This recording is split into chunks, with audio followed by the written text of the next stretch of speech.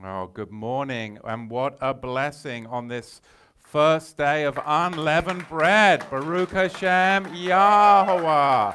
Blessings. So again, we're looking at the potency and the primacy of the Lamb.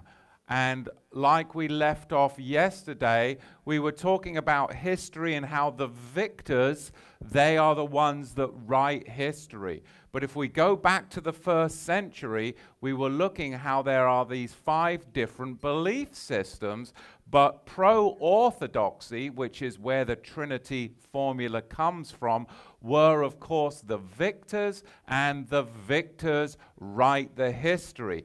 But we looked at these other sects that were around in the first century, and we were looking at the responses that we find in the scriptures to these various sects. Of course, pro-orthodoxy won out, but then we had the adoptionists that were saying that Yahusha was just a mere man and that he was adopted by the Father. Some say at the resurrection. Some say that he was adopted at the baptism at the mikveh with Yochanan, John the Immerser.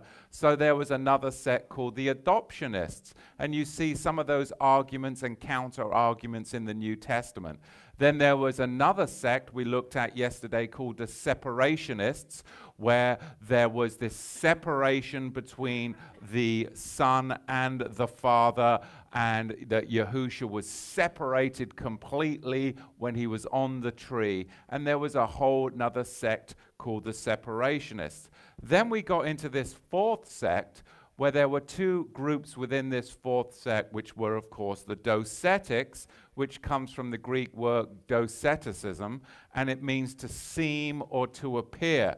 Now, there was the reformists, docetics, the reformist docetics, excuse me, where they said that Yahusha wasn't in flesh at all, but he was really just appeared to be in flesh.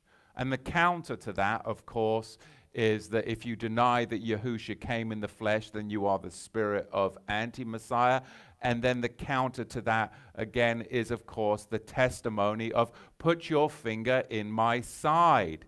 I'm not a phantom. Because these kinds of rumors were going around in the first century, and there needed to be scriptural counter to these kinds of claims.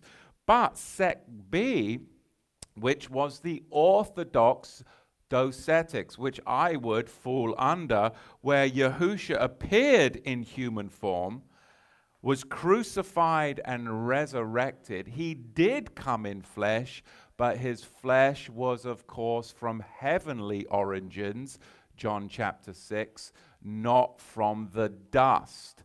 And of course, this was something that, again, was a very popular belief system in the first century. But what happened? Of course, pro-orthodoxy won out and writes the history. And finally, there was another sect called those of the Patri Passionist, where Yahusha was Elohim the Father who came down in human flesh.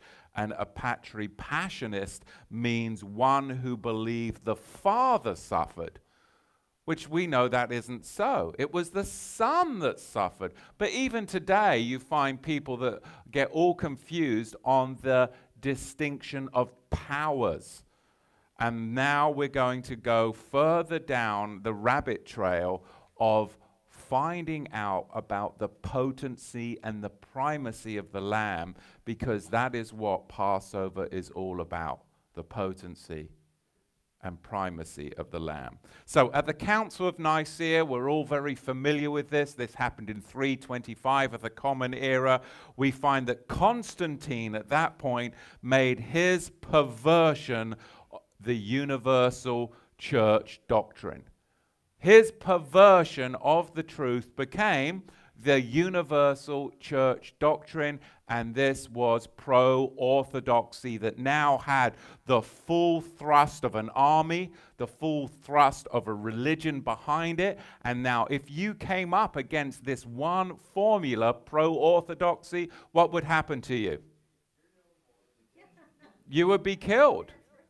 There was a whole war machine behind this religious system. So how was the Trinity doctrine finally cemented? How was it finally cemented in and formed that it could grow into what we see now in the 21st century? Through careful study of the scriptures? Certainly not. No, not at all. It happened through centuries of persecution, bloodshed, and by the papal church murdering those who opposed them. That's simple.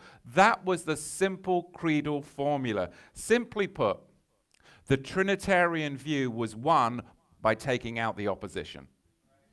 That was it. And it became pro-orthodoxy. If you questioned that, then you were taken out. And 1,000 years ago, hundreds of years ago even, it was very simple to take people out who opposed those kinds of views because you had the full weight of an army, a government, a church behind you, rooting out any that would question pro-orthodoxy, which was the Trinitarian formula. Not through reading one's Bibles, but through persecution and seeking out those that would hold other belief systems was this doctrine established. So today we see still many of these sects of the five that I mentioned in our day and age. I've noticed over the past few years, don't know if you have, but the Jehovah's Witnesses have become a lot more public in their evangelism. I mean, they're actually on the side streets now with these little wheelie dollies with all of their literature in it.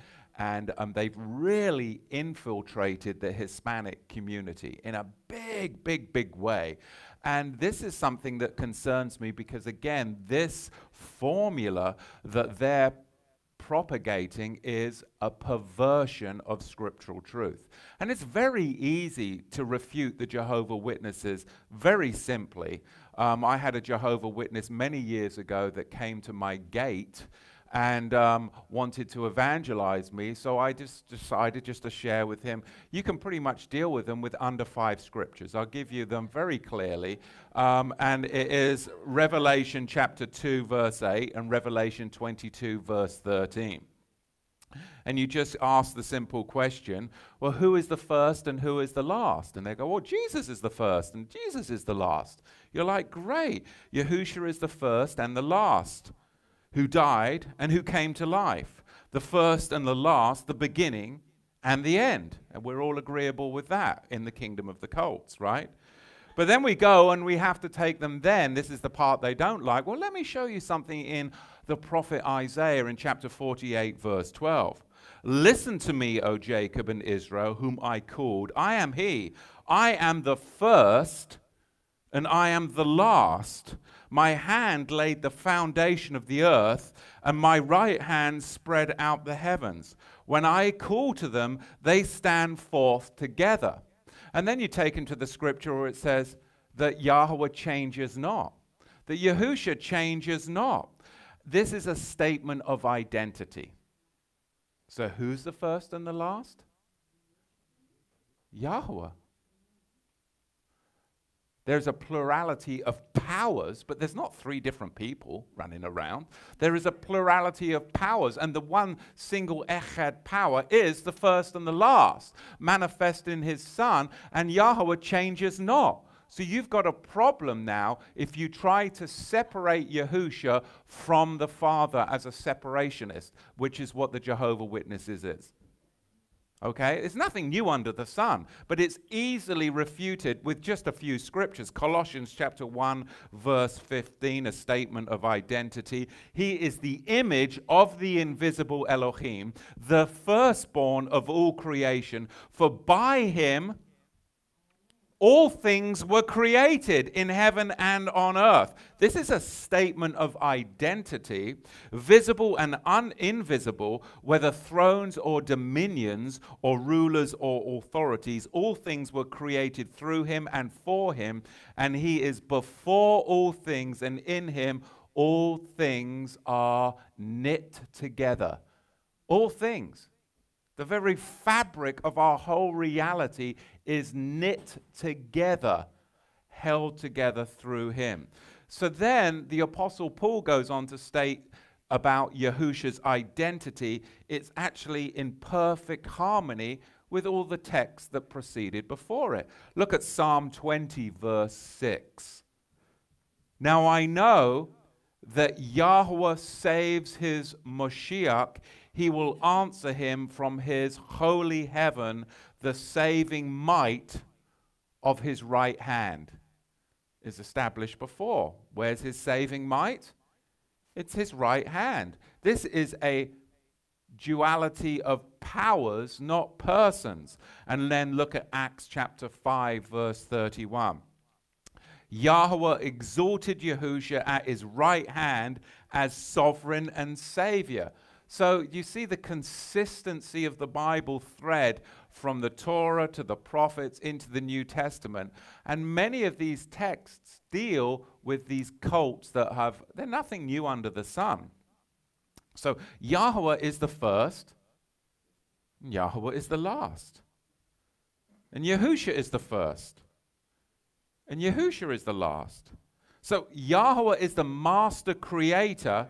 By Yahusha, all things were created. Yahweh's right hand, then, is salvific. It's Yahweh's right hand that is specifically designated for what? Salvation.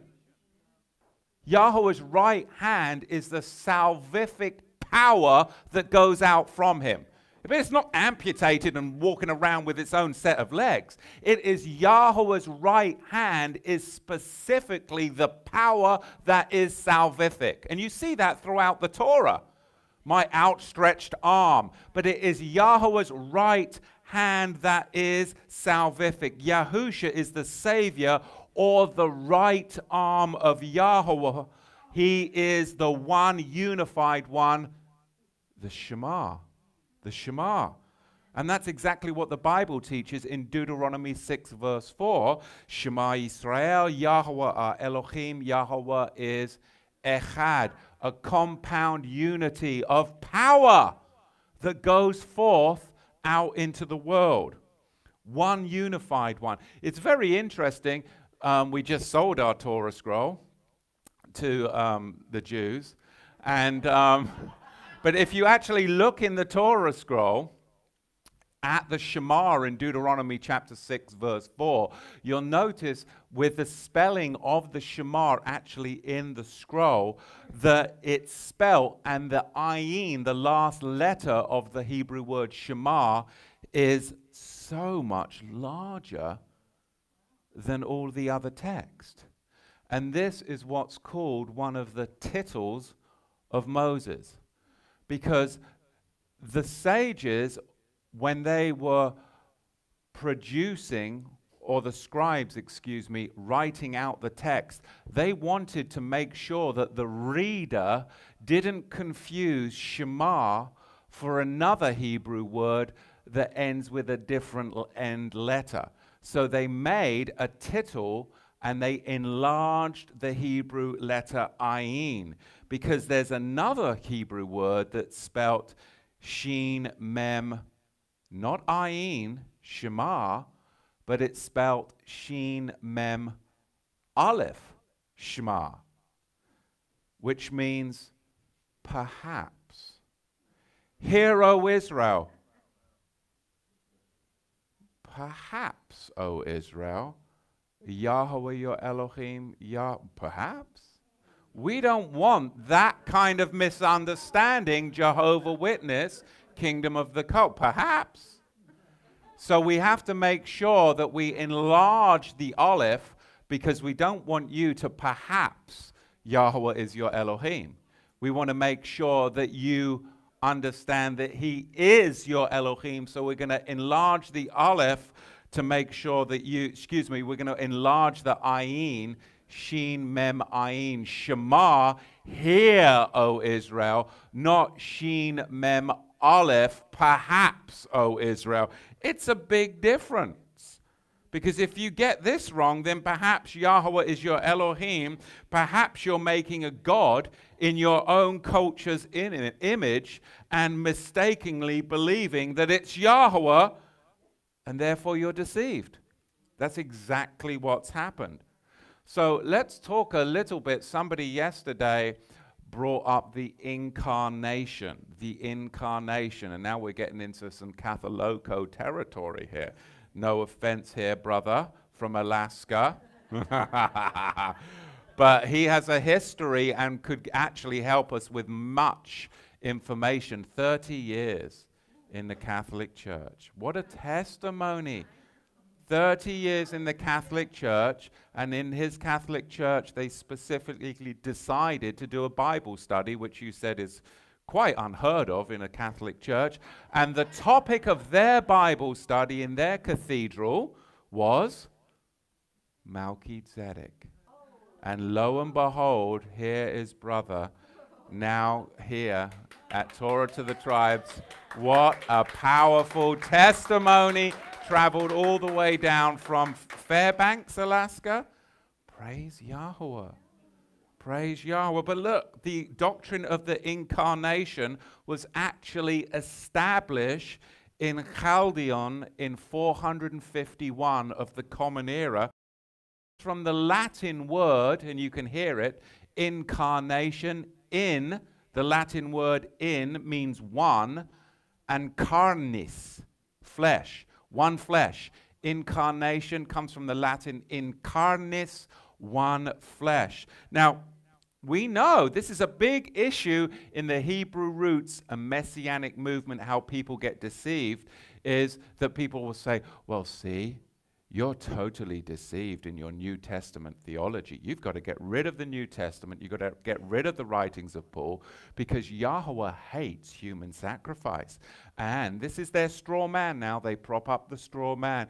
Yahushua is fully human being. Therefore, all of a sudden, your New Testament is teaching human sacrifice, which is an abomination. Let me show you the scripture, 2 Kings 23, verse 10. Yahweh despises human sacrifice. So do you see the mixture here of truth and untruth, the propping up of the straw man? Very easy to blow over the straw man, and people are like, oh my goodness, you're so right. No, you're not. You're so wrong, because you're not fully developing who Yahushua is. You're not, what is it? What did we read last night in 1 Corinthians 11? That if you cannot fully discern the master's body, you're in a heap of trouble.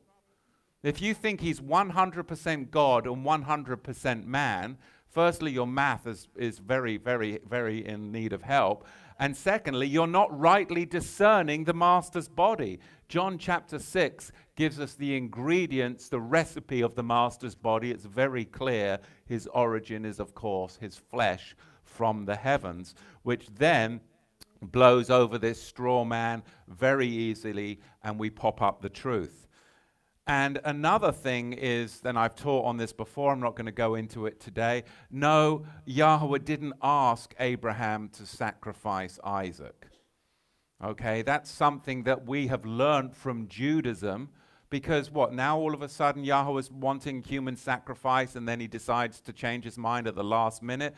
No, this is something that I've taught on before. And it's talking about how Abraham was coming out of Mesopotamia, and he had been used to all of this child sacrifice, this animal sacrifice, and Yahweh was trying to lead him out of his father's house. And it was like, Abraham, really? Sacrifice your only son, Isaac? He was trying to finally get him to get rid of all of the Mesopotamian culture. Yet it's so mistranslated. And there are three interpretations, at least three. We understand actually four when you're going through the scriptures. You've got the Peshat, the plain sense of the text. You've got the Remez, the hint. You've got the Drash, and then you've got the Sod. So, yes, you can interpret the text many different ways. I've taught the passage on the Akedah, the binding of Isaac, in the two traditional modes. One is Judaism's. It's a human sacrifice that then the hand was held back. very traditional. Then there's the messianic interpretation, which is super great, and you see Yahusha all throughout the text, and it's a very messianic interpretation. Of course, Judaism wouldn't interpret it that way, but Christianity would do, the messianic would do as well. There's nothing wrong with that. There's many shadows in there. But then the historical and the real, to me, understanding plain sense of the text is that Yahweh is dealing with Abraham and his pagan child sacrifice culture, and he's trying to finally say, Abraham, come out of her, my people, so you can come over into the land, and now you can begin to be the beginning of generations. But he had to get that child sacrifice Mesopotamian culture out of him, and that is a teaching that I've done many years ago. It might be time to do that again. But anyway, this human sacrifice business of how people say, well, Yahusha was a human sacrifice, and then they prop that straw man up, knock him over, and people's faith is decimated. Exodus chapter 24, verse 10 gives us again the identity and the formulation of our great king, the primacy and the potency of the Lamb. Foundational text. Where do we find this text? This is in the heart of the book of the covenant. This is Melchizedek primacy. Exodus 24:10. So the book of the covenant has been delivered to Israel. They've accepted the covenant, and now we're going to have a covenant confirming meal. This is Yahweh's perfect will. And they saw the Elohim of Israel, and there was under his feet, as it were, a paved work of sapphire stone, and as it were, the etzim, the bone of heaven in its clearness. So at this book of the covenant confirming meal, we find the etzim, a bone, the body, or figuratively the substance of heaven. Isn't that what all this is about? What is the substance of Yahusha? All of these arguments that we're dealing with of the first century, whether it's pro-orthodoxy, whether it's the separationists, whether it's the adoptionists, whether it's the two sects of the docetics, it's all dealing with what? The substance of heaven. You don't need to listen to my ideas, because then we've just got another pope. Heaven forbid. Let's listen to the primary source text of what the substance of heaven is, and then we'll thread it through the prophets, the writings, and the New Testament. And then when the kingdom of the cults come knocking on your door, you are easily armed. And when people prop up straw men to blow them over, you'll be like, get rid of the straw man. Now let me prop the truth up, and the truth will stand and stand alone, because it is built on the solid bedrock of what? Covenant. Exodus 24, verse 10. You cannot get more solid bedrock than what? Concrete? No. Do you know what the most solid bedrock is? A sapphire stone. Hallelujah. A sapphire stone, which is what the kingdom of Yahweh, the very substance, the body of the heaven in its clearness, because it becomes very clear when you understand this formulation of truth. So at the book of the covenant confirming meal, the kingdom of priests sat down and they ate and drank with the body of Yahweh, the bone of heaven. Now at the marriage supper of the Lamb, what will we do? We'll sit down as a kingdom of priests again and eat and drink of the Master's body, the bone of heaven, in John chapter 6. So this is what's called, I love those big highbrow words that they used to throw out at me when I was an elder and a college pastor at Calvary Chapel, you know, to try and intimidate me when I would question doctrine. They'd always come up with these big words, and I'd be like, oh my goodness, what does that mean? I'd have to go back and it'd be like, well, it's just like a highbrow religious word for something very simple. Here's a good one. anthropomorphic Yahweh. What? Oh my goodness, now I'm intimidated. No, it just means attributing human characteristics to something that is non-human, such as deity. We see it throughout the scriptures, but it's nothing to be intimidated about. It's anthropomorphic Yahweh. With eyes, with hands, with feet, a body. Of course, Judaism does not want you to talk about anthropomorphic Yahweh, of course, because anthropomorphic Yahweh is a reality of the Bible, which is the formulation creed for the reality of Yahusha coming and walking amongst men. It's not something that got made up. It was something all the way back at the beginning. Anthropomorphic Yahweh is the very character of Yahweh throughout the pages of Scripture. He sees, he hears, he hears, he eats, he walks, he speaks. Anthropomorphic Yahweh. It's perfect. Exodus chapter 24, verse 11. Yahusha is the very etzim, the very bone of heaven. Spell Ayin Zadi Mem Sofit. This is the Melchizedek confirmation meal. So the question that I often ask people is, well, did Yahusha inherit the kingdom of Yahweh? Did he? Well, thank you. Yes, it's not a trick question. You're like, yeah. So you guys have walked with me long enough, and you're like, he's setting me up. He's setting me up. I'm not answering anything. It's like when you're in school, right? You're like, no, I don't want to be the one that's called out, right?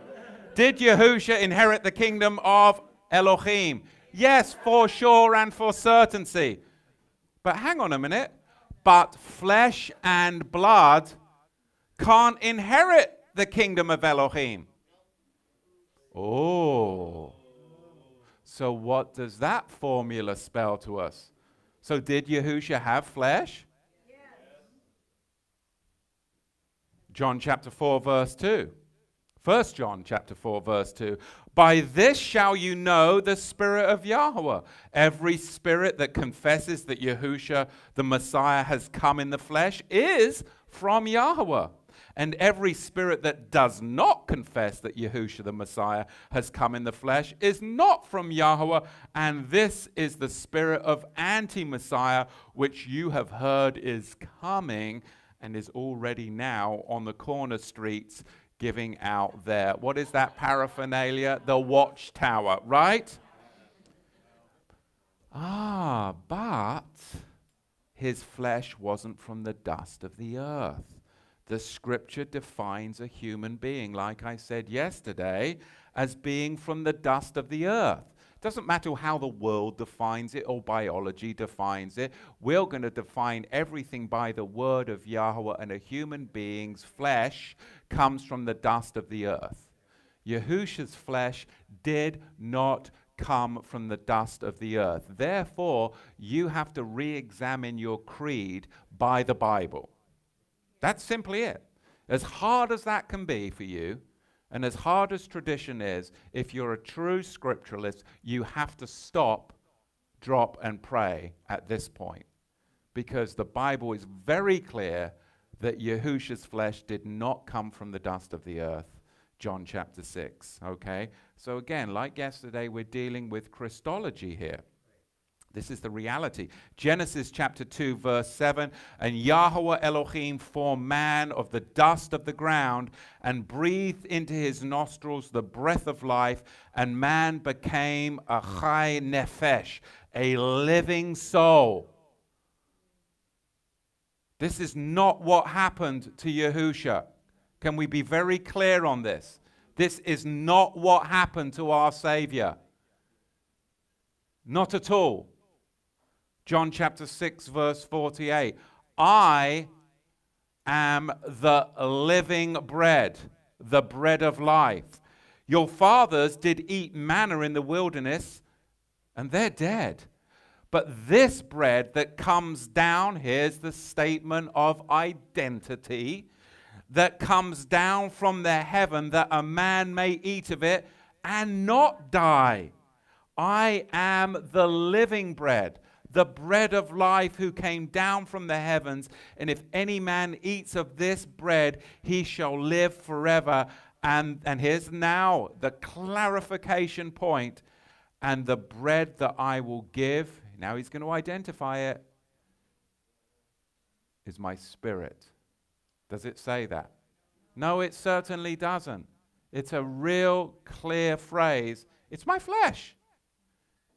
It is my flesh. So therefore, between the first few verses of Genesis and John chapter 6, we have a juxtaposition of identity between human being and the bone of heaven. This is a creedal formula that has not been taught because you would have been killed publicly just 200 years ago for stating such a thing.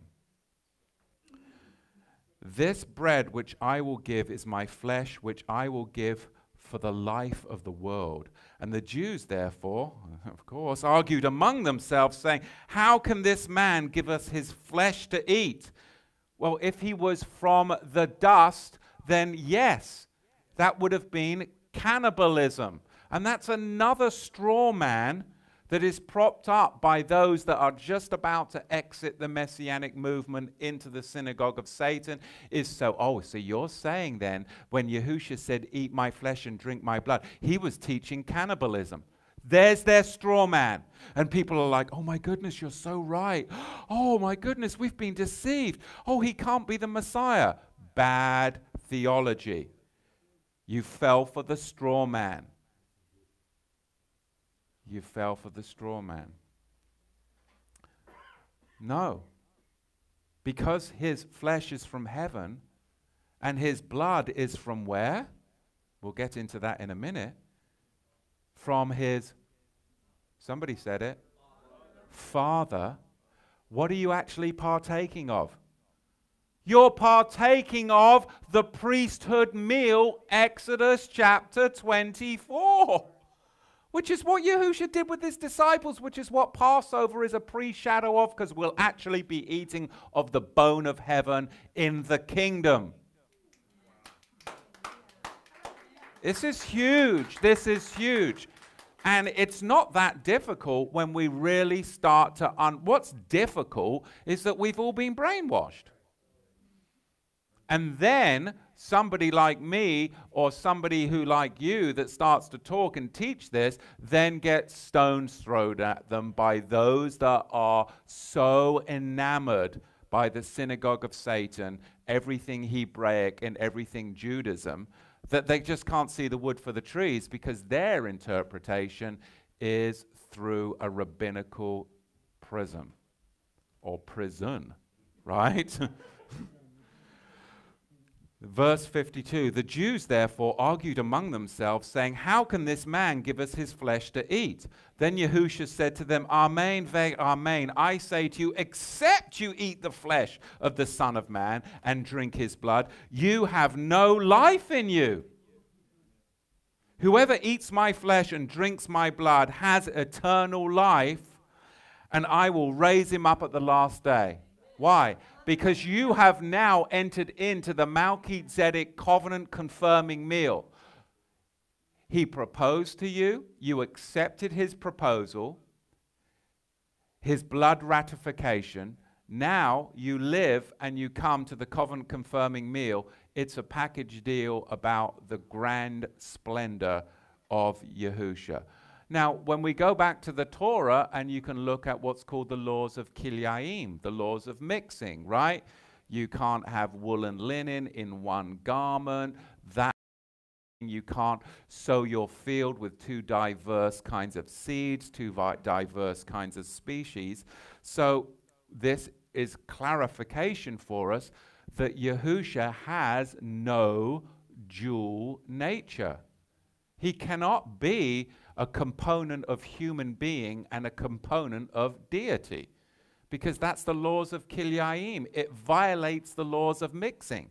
He can't be 97% deity divine and 3% human. He has to be one or the other. So either it's like the kingdom of the cults say, that Yahusha is fully human and that he's not deity, Jehovah's Witness, which is a lie from the pit of hell, because no man can save his brother. No man can redeem his brother.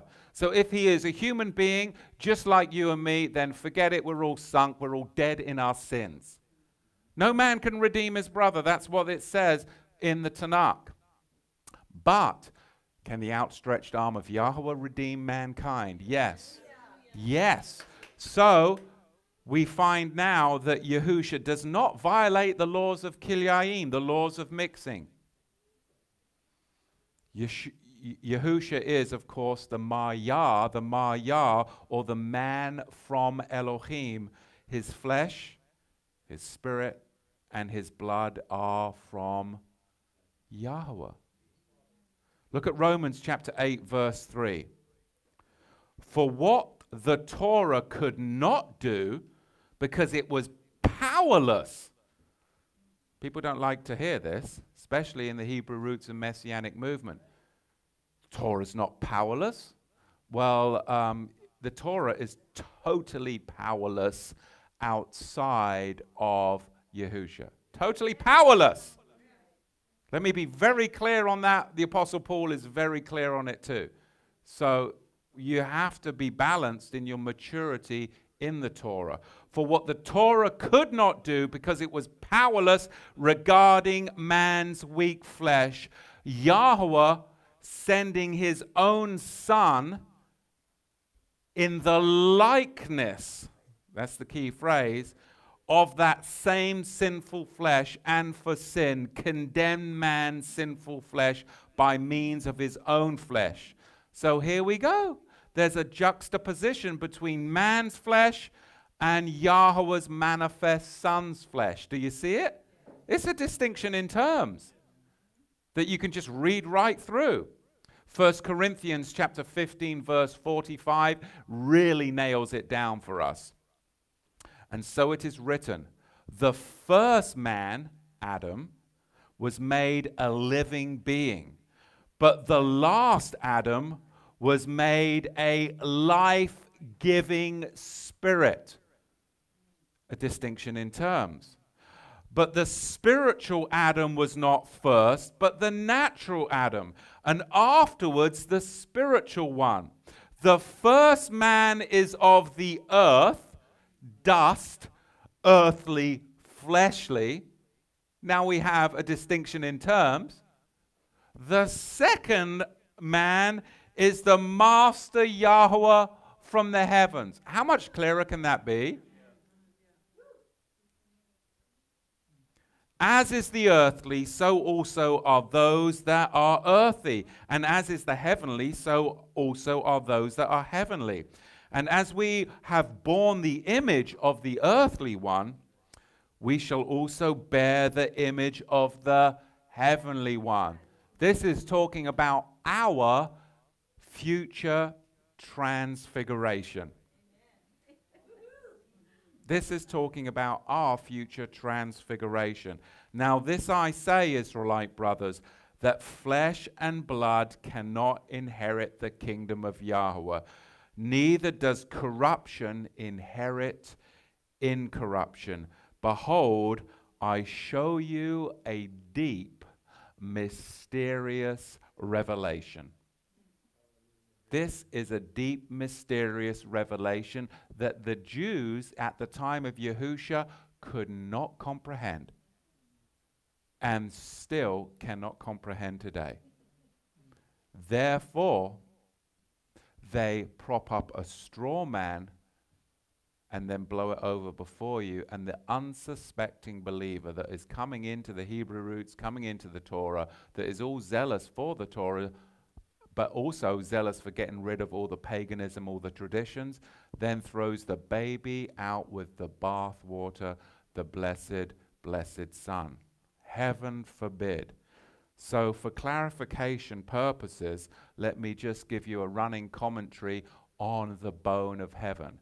Yahusha has no dual nature. Otherwise, he would violate the laws of Kilyayim. There is no human sacrifice in the crucifixion of Yahusha. Clear as clear can be.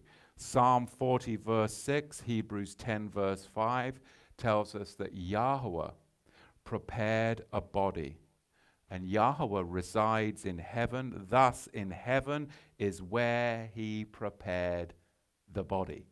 He didn't prepare the body in the dust of the earth. Sacrifice and offering thou wouldest not, but a body hast thou prepared me. Where was that body prepared? Where was that flesh prepared? In the heaven. Philippians 2 verse 7, Yahusha was made in the likeness of men. In the likeness of men. Romans chapter 8 verse 3, in the likeness of sinful flesh. Colossians chapter 1 verse 15, Yahusha is the image of the invisible Elohim, the firstborn of all creation. Colossians 2:9, he dwells fullness as deity in bodily form. There is no conflict here. This is absolutely powerful, powerful. Philippians 3:21, our lowly body will be transformed into his glorious body. Our body will become a different substance. Your flesh will become a different substance. 2 Corinthians 5:2, we are to desire to be clothed in our habitation from on high, from heaven, which is a body made in heaven. Right? Matthew 16:12, from heaven. Well, flesh and blood did not reveal this to you, said the master, right? From heaven. Well, flesh and blood did not reveal this, because flesh and blood alone cannot comprehend what is being taught today. It's only if you have the Holy Spirit and the truth of the Torah can you even comprehend what I'm saying.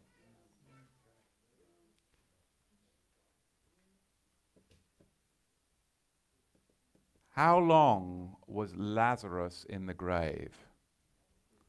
4 days. Master, but he will stinketh, says the King Jimmy. Master, but he will stinketh. How long was Yahusha in the grave? Psalm 16 verse 10. For thou wilt not leave my soul in the grave, neither wilt thou suffer thine Holy One to see rigor mortis, decay, corruption. King David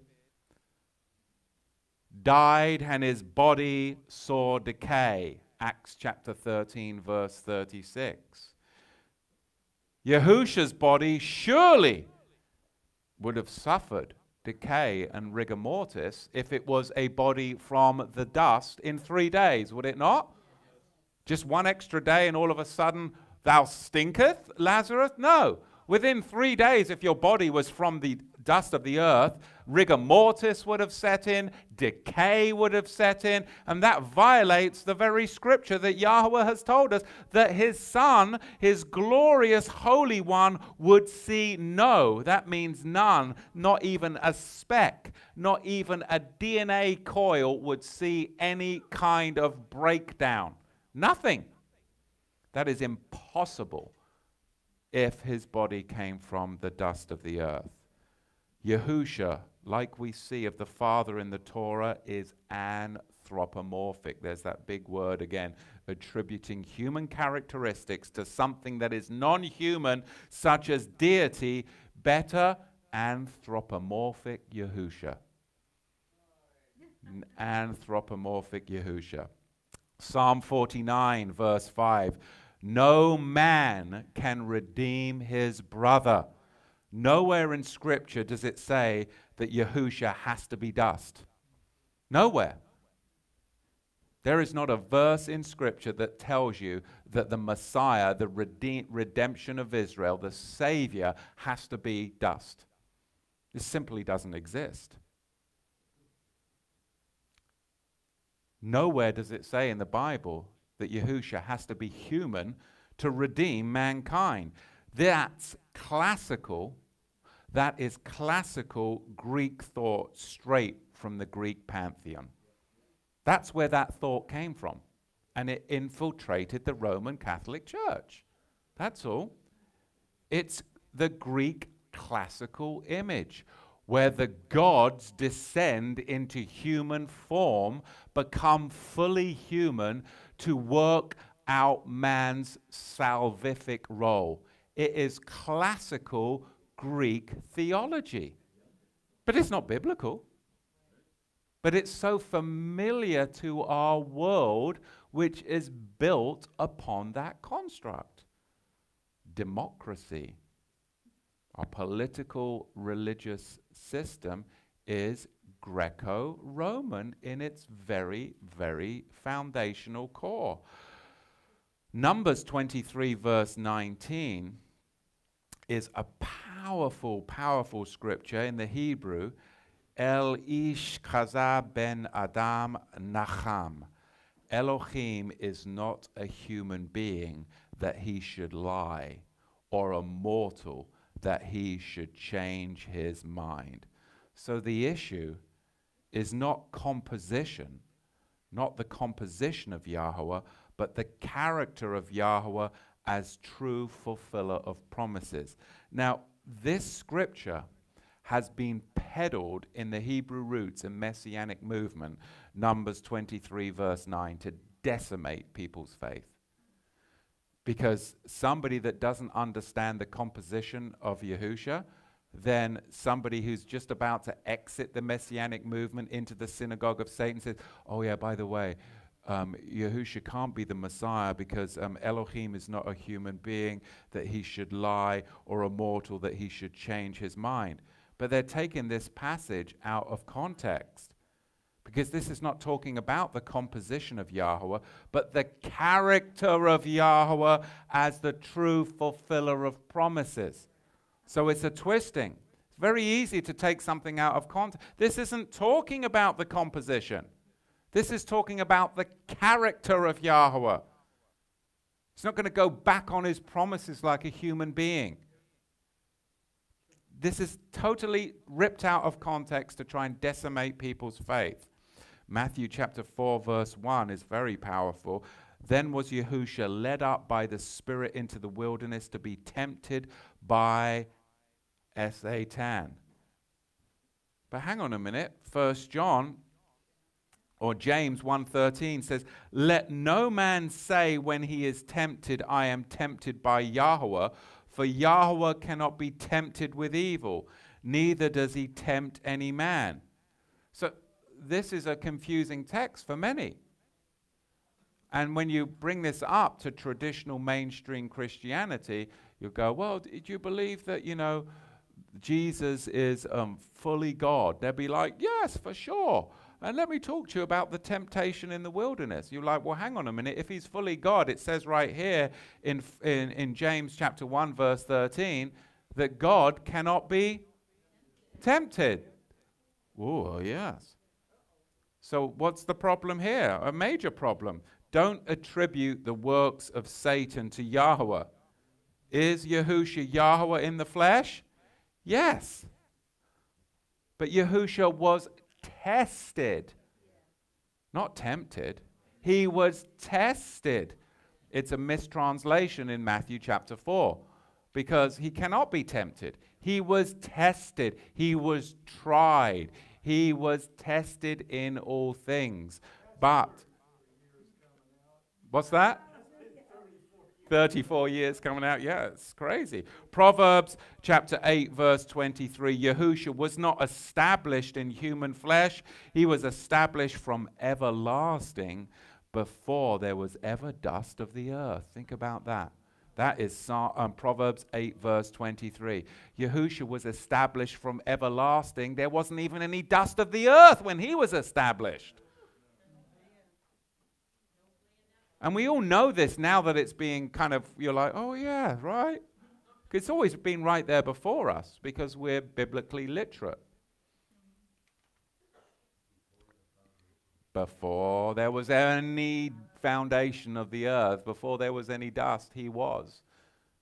That would be impossible if he was from the dust. So Yahushua was 100% man, 100% Yahweh, 0% man, like I said yesterday. Cloaked, appearing in human form, anthropomorphic Yahushua, yet not from humanity's origins dust, because he's the bone from heaven, which enables him to transfigure our flesh and set us down as the Melchizedek priesthood at the confirming meal. He can transfigure our flesh. That's the power of the covenant. The transfiguration of our flesh at the resurrection, at the wedding supper of the Lamb. To eat his flesh and drink his blood is to partake of the confirmation meal of the bone of heaven, just as they did in Exodus 24, verse 11. This is not some New Testament concept. There is nothing new under the sun, as Solomon said. This was established at the Book of the Covenant confirming meal. It's covenant reality. In Ephesians chapter 3, verse 8, this is the unsearchable riches of Yahushua that Paul was proclaiming amongst the nations. And it's so powerful. I'll finish up in 1 Corinthians 15, verse 45. It's just such a powerful section of Scripture in this identification of the power of the Lamb. So it was written that the first man, Adam, became a living being. The last Adam became a life-giving Ruach, spirit. However, the spiritual is not first, but the natural, and afterwards the spiritual. So we've got to walk through this world in this dust flesh. But afterwards, if we are his and we make it through to the covenant confirming meal, and that door isn't shut, and we come in, then he's going to transfigure our flesh.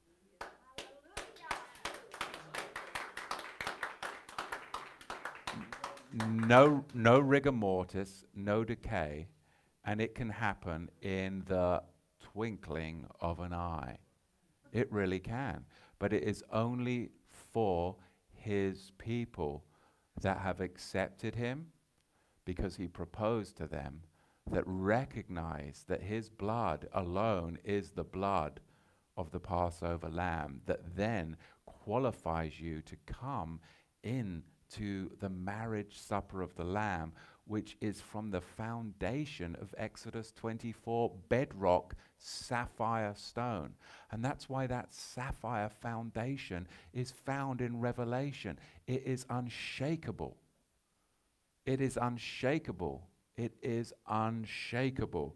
The first man was of the earth, made of dust, but the second man is the master, the bone from heaven. As is the earthly, so also are those that are earthy. And as is the heavenly, so also are those that are heavenly. And as we have borne the image of the earthy one, we shall also bear the image of the heavenly one. Now this I say, my brothers and sisters, that flesh and blood cannot inherit the kingdom of Yahweh, neither does corruption inherit incorruption. Behold, I show you a mystery, that the only way you're going to get into the kingdom is if you sit down with the bone of heaven at the marriage supper of the Lamb, that is an established, legal, Melchizedek covenant confirming meal. in its full clarity. This is the type of identification of our Savior that we need, because in these days there are many people that are propping up straw men, especially in the Hebrew roots and Messianic movement, and I am not dogging on them. I'm just saying it is a breeding ground for deception. You have a form of godliness, yet you deny its power because you've been influenced by the synagogue of Satan and Judaism and their interpretation of Torah, thinking that they're the ones that have guarded the Torah. The Masoretic text has not a guardianship of the Torah. I mean, it really isn't. It's a perversion of what is written. You'd have to at least admit that. Yahushua is the guardian of his word. And without him, our interpretation is going to be very flawed. So you and I, as inheritors under the Melchizedek priesthood, are the ones that are to interpret the Torah by the power of the Holy Spirit, not looking to religious men that have denied the very power. So this is what is so important to me about Passover. And when I was preparing at home for what would I teach at Passover? And when I kept receiving emails from various people that say, oh, this brother that walked with us for so long has gone here, this sister that was what, and I'm like, oh my goodness, how could this happen? How could this happen? Because of the straw men theology. And I use that because it's a classical term. That's really what it is. No substance. Easy to blow over. And then people that are not discerning the master's body can easily go after and go, oh, well, you've got to be right then. Oh, that's so Hebraic of you. Yes, okay, let's go. Off to the Wailing Wall and to the Levitical priesthood. Bad idea when there was no Levitical priesthood in Exodus 24:11. There was no Levitical priesthood that participated of the bone of heaven, and there will not be a Levitical priesthood that will participate in the marriage supper of the Lamb under that priesthood authority in the future. It's not going to happen. It's Melchizedek in its inception, and it's Melchizedek in its fulfillment. Amen? Baruch Hashem Yahuwah. Amen.